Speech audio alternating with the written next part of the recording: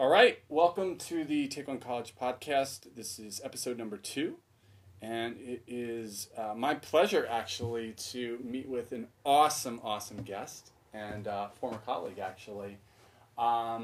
Susan Auger is a reading specialist at Ramapo College of New Jersey, and we thought it'd be a really good discussion if we sort of walk through for kids who are college bound, juniors and seniors, to get a handle on like what they can do now between now and the time they get to school. What are the sort of difficult challenges that first year students have in both reading and writing, and anything else you can lend some advice to. But tell us a little bit about you and your professional career and all that good stuff. So I am actually a certified elementary school teacher. All right. Taught kindergarten and third grade for 10 years. Kindergarten? Yes. Oh my God. Okay. I've grown up from shoe tying to, college level reading and writing. That's pretty impressive. Yeah. So the whole developmental span? Yes, the whole developmental span. But it is true that everything you ever needed to know you learned in kindergarten. Okay. 100% applies. That is true. It is true. I forgot most of what I learned in kindergarten. No, you didn't, because it applies every day. Okay.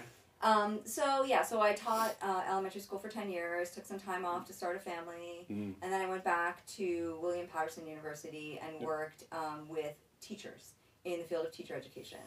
And I worked with supervising practicum and student teachers, training them. I worked with elementary school teachers and middle school teachers as a built-in staff developer in public schools in Patterson.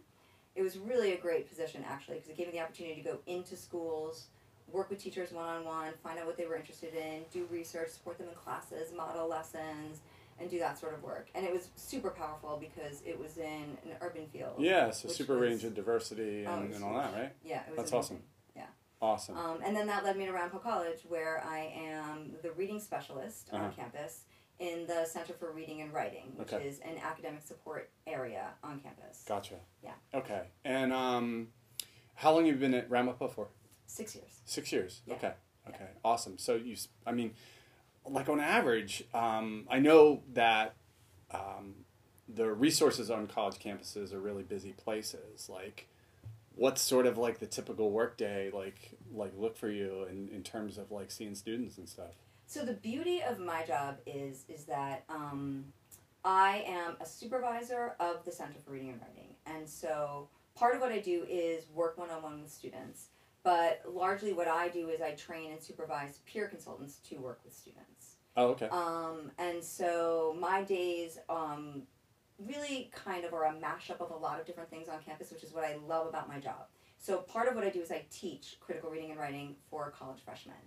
And I generally teach, actually we have 3 levels at Ramapo. So the developmental level for the students who are not as academically strong as they should be, the bridge level, and then the 102, which is the general gen ed level that everybody generally tests into. About 80% of the students coming in test into the standard gen ed. I often support the students who test in below that. Which then leads me to develop relationships with students who then come in to see me personally at the center. Okay.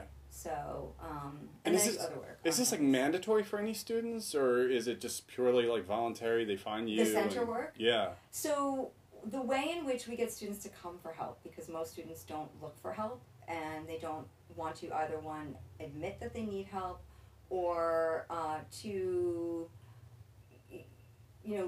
deal with the stigma that's associated with asking for academic support. I mean, honestly, unfortunately, we even have removed the word tutor from our language, and we call our students consultants.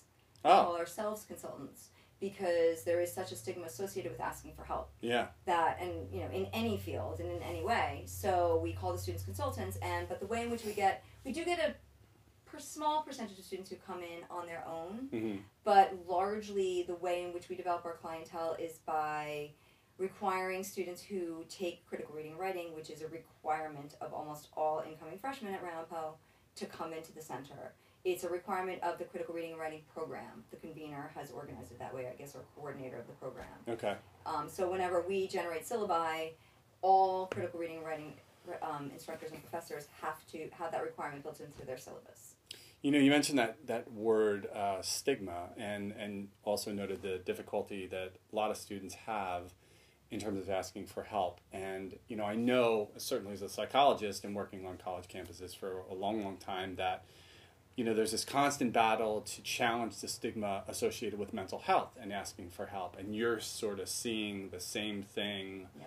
you know, in terms of this academic support service too. Absolutely, 100%. It's across the board in any kind of academic support that you look at. I mean, I've had students who were in my class who had IEPs, and it could be in any class, like either the developmental one or the gen ed one, where they've had IEPs in high school, and they've been getting academic support all along, and then they get to college and they're like, nope, I don't want it, I don't need any help, I'm going to be fine, everything's going to be good, and the kid ends up crashing and burning because they just need that little extra bit of support, that little extra space for whatever it might be. And I mean, in college, there's no such thing as an IEP, and there's no such thing as, you know, it's all just about leveling the playing field. Like the 504s don't follow them, none of that follows them. But what follows them is that paperwork, which then allows them to have certain accommodations within the class. Note takers, extended test time, recorded lectures, typing and taking in-class essays or working on class on a computer, you know, different things like that. Having texts read to them, that's also a huge support. Right. So, because that's a big one, especially for kids with dyslexia who walk in and then are asked to read hundreds of pages of text weekly. Sure. How do they? And the professors don't know this ahead of time? No. I mean, when they walk into the class now, this is just for students who are identified, they have to identify to a professor. If they want the accommodations, they have to self-identify. Right. Which is in and of itself stigmatizing and difficult. I don't know that the system is exactly perfect. You're relying on the students to be proactive and advocate for themselves. Yes, and that's the point. We're trying to teach the students to be independent, and there's a lot of logic behind that, but then it's also difficult for them. Yeah. Because every semester they have to do that. Do you find that, and I know, I'm not sure if it's different for you all than it was in mental health services, where, you know, we were bound by confidentiality, so we would receive calls, texts, emails from parents constantly, like, hey, is my kid coming in for counseling or whatever. I'm assuming you get a lot of calls from parents. None. None? None. In the 6 years I've been at Ramapo, I have had interaction with 2 parents. I wonder why that is. I mean, why? FERPA laws. Oh, and so we are governed by FERPA, and we do not. So you don't take the calls? No one's honestly ever tried to contact me, except I've had 2 students, I've had a number of students who have failed, but 2 in particular who have failed my courses, and their parents have tried to fix it for them. Gotcha, okay. Which is therefore an indicator of why the student failed the college course. Sure. Wow, okay. And are there, you know, regarding the students that come in and see you, like, are there sort of a subset of challenges that you see more frequently than others, or is there just a whole broad range of challenges that students have? Honestly, I think that the biggest problem for college students is, for most any student really, it's any student across the board, is understanding what's being asked of them, but being willing to put in the time and the effort that's needed to accomplish that. It really comes down to time management, and it comes down to your desire to succeed. Like, what do you want to get out of it? And they gotta be willing to work. And honestly being willing to work. That's it. Yeah. I mean, that's it. It's interesting. I mean, that certainly parallels a lot of what I do in terms of, you know, yeah, it's great that people are coming in and seeking our services out. But when the greatest gains are made often when they leave the office and what they do in between appointments and things like that. Yeah. Well, I love that you're saying that, because I'm also a private SAT, ACT tutor. And do a lot of stuff. I do. I'm also a mother, and so... Okay, you definitely do a lot of stuff. So, with that said, my daughter is 16, and she's brilliant, and, you know... Of course she's brilliant. Of course she is. But awesome. She's super smart, but she's studying to take the ACTs right now. And so she took a practice test, and she got a certain score, and then we talked about what her prep work is coming up. And so she's great at, you know, the language arts and literacy part, of course, you know, just because it's, you know, whatever, the way in which my household runs. But math has always been her challenge. So, of course, we hired a math tutor. That's fine, not a big deal. She's been working with him. She and I talk. But I talked with her, and I explained to her that the greatest success for students, I said, because she did fine. It's not the score she wanted for the schools she wants. But what she needs to do in between every session, and she needs to do every single day for a half hour to an hour minimum, is practice. Because the only kids who do the best on the ACTs and the SATs are the kids who practice in between. Yeah, so I wasn't one of those kids. Right. Yeah. So it's the work that you put in between the tutoring sessions. It's the work that you put in between the classes. It's that work that happens in between that preps you, that has that knowledge in growing in your mind. Like, I think about myself as a person who prepares for classes and the work that I do. Mm-hmm. The best work that I do is not the sitting down and the crafting. It's the marinating in my mind. Yeah. Like, where I start thinking about it, I read articles, I do stuff, and it, like, sits there, and I do little bits of work where it feels like I'm not really doing something, but then I can all of a sudden just get it all out. Yeah. Because I've been building it in between. Yeah, totally.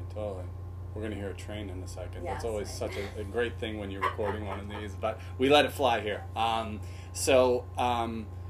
You talked about your daughter and how she's doing all that prep work, which, kind of brings up that topic and something that I'm really interested in and really consumed by, and that is helping students get ready to transition to college. To me, there is a complete distinction between college admission and college readiness. Oh, yeah. And especially the psychological adjustment in making that jump, because they've never done it before. I mean, it's ridiculous. Like, they've just never had to do this before away from home, a lot of them. With the students that you see, and knowing you have a daughter, in school and doing all this prep work, I mean, what recommendations do you have for kids who are wanting to go to college? Like, what can they work on now? And I hate to bring this up, but, like, I hear all the time, like, what kids hate to read. I know you hate that.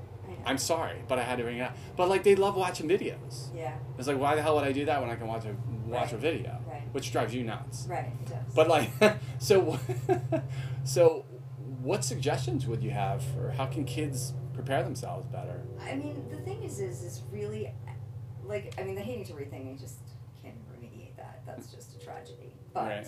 But, I will, okay, so this is what I'll say. I think that the reason why kids hate to read, or why that happens, is because they're told, number one, that they have to. They're told, number one, what it means. They're not allowed to figure it out. They're not allowed to find things that they enjoy. Like, they don't get to do and read and be in things that are interesting to them, right?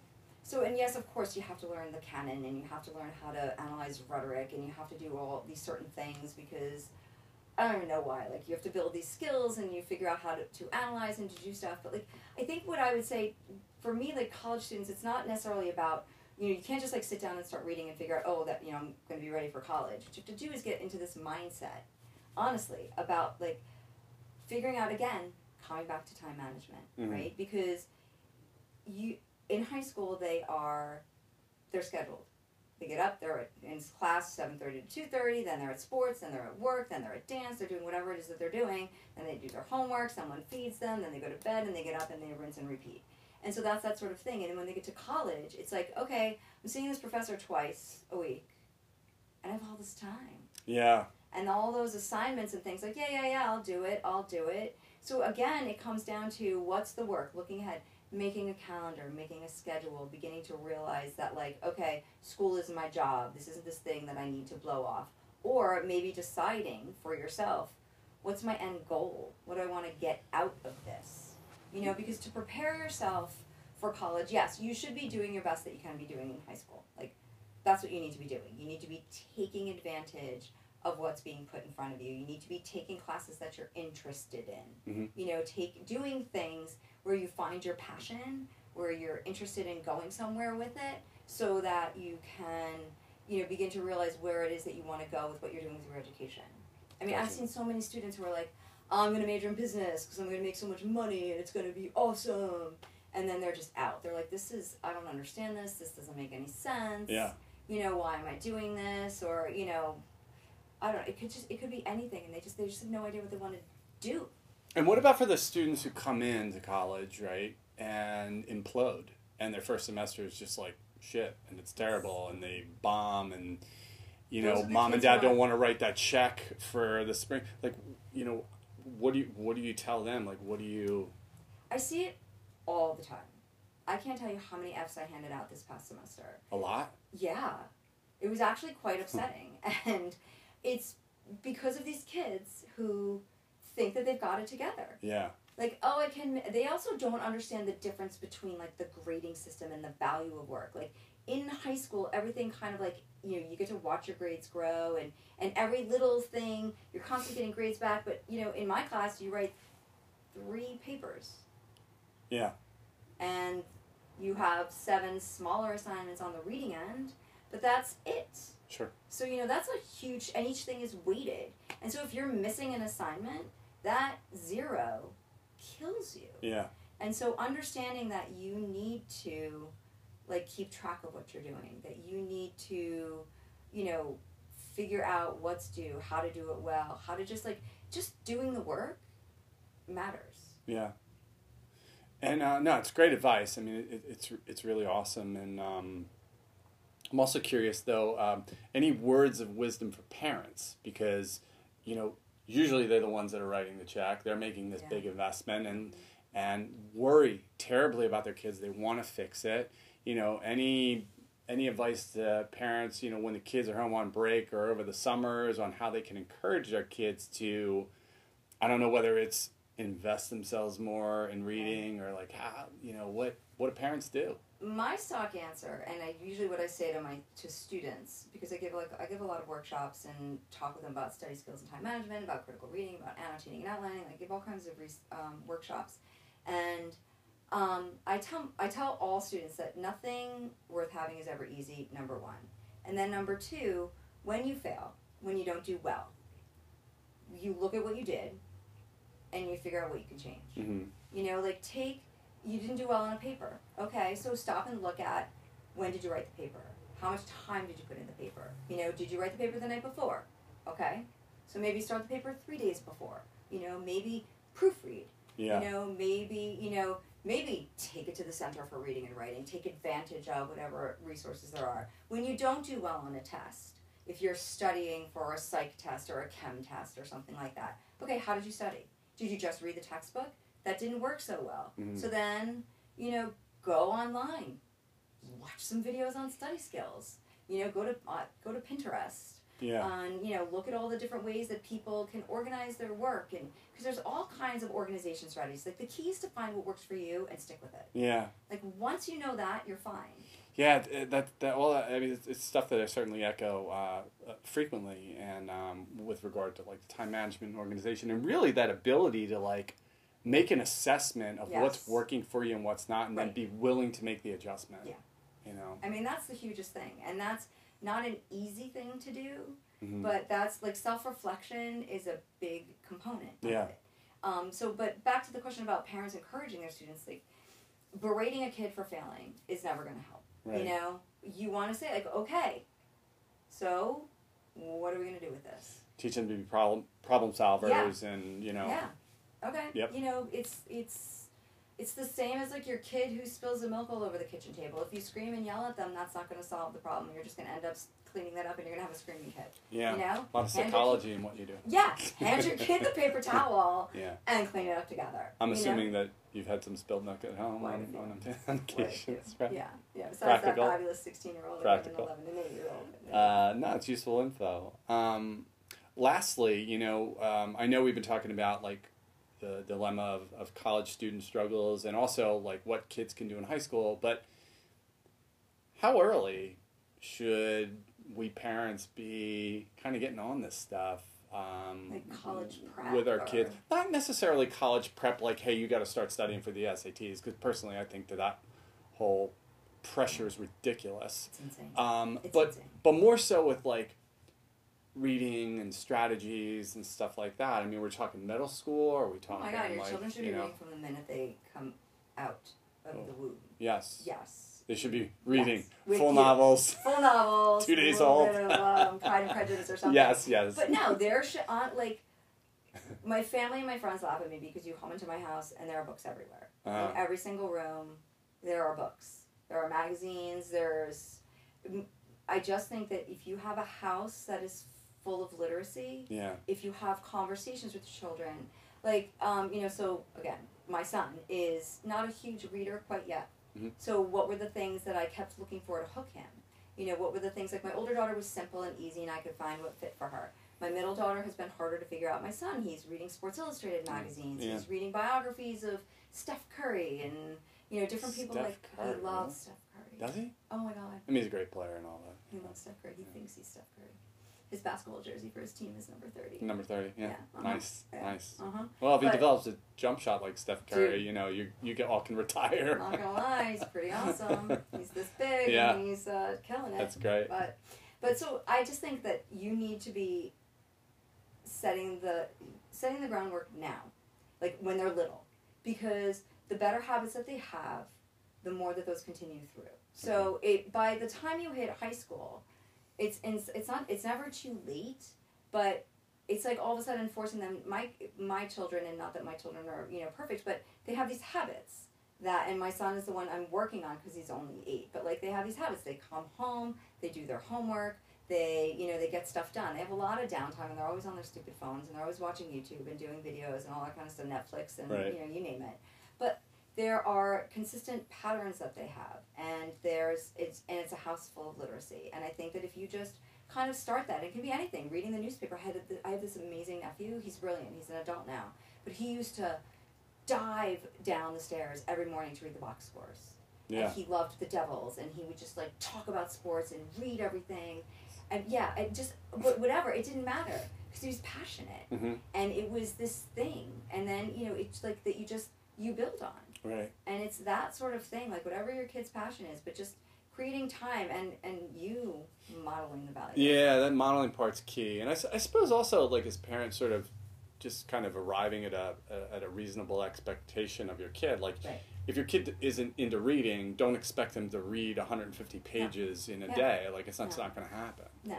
Yeah, I mean, and like I said, like I struggle with it with my son. I struggle with it with some of my college students. Like, well, how do I get them to, you know, they're going to read because they have to and because there's a grade associated with it, right? Mm-hmm. But if I try to find things that they can relate to, that are contemporary, that are interesting, that deal with controversial issues, that are applicable now, that relate to their lives, that they can somehow have a conversation around. And that's the other piece, and the feedback that I get from my students a lot is that their favorite part of my class is when, like, I make them read a text and then we put up stuff on the walls, lines and pieces and thinking that we have, and then we come together and we talk about it and we share our ideas and we share our points of view, and everybody is able to freely discuss that.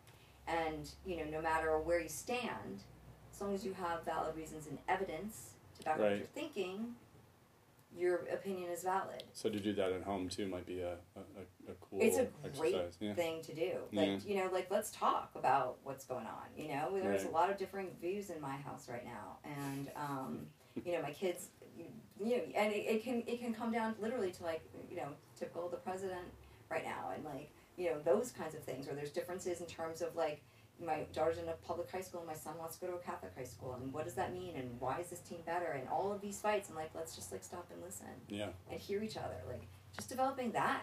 It's great. It's amazing how all of that, just communication about, you know, sports or current events or whatever, informs things like reading and household literacy. I love that term, actually. Yeah. I might steal that. You should. A house full of literacy. That might be a blog or something. It should be. Yeah. You can credit that. Credit me for that. I definitely will. So, Sue, thanks a lot for spending some time with us today on this podcast. And, you know, I really appreciate your time. Sure, no problem. Awesome. Thanks for having me. Mm-hmm.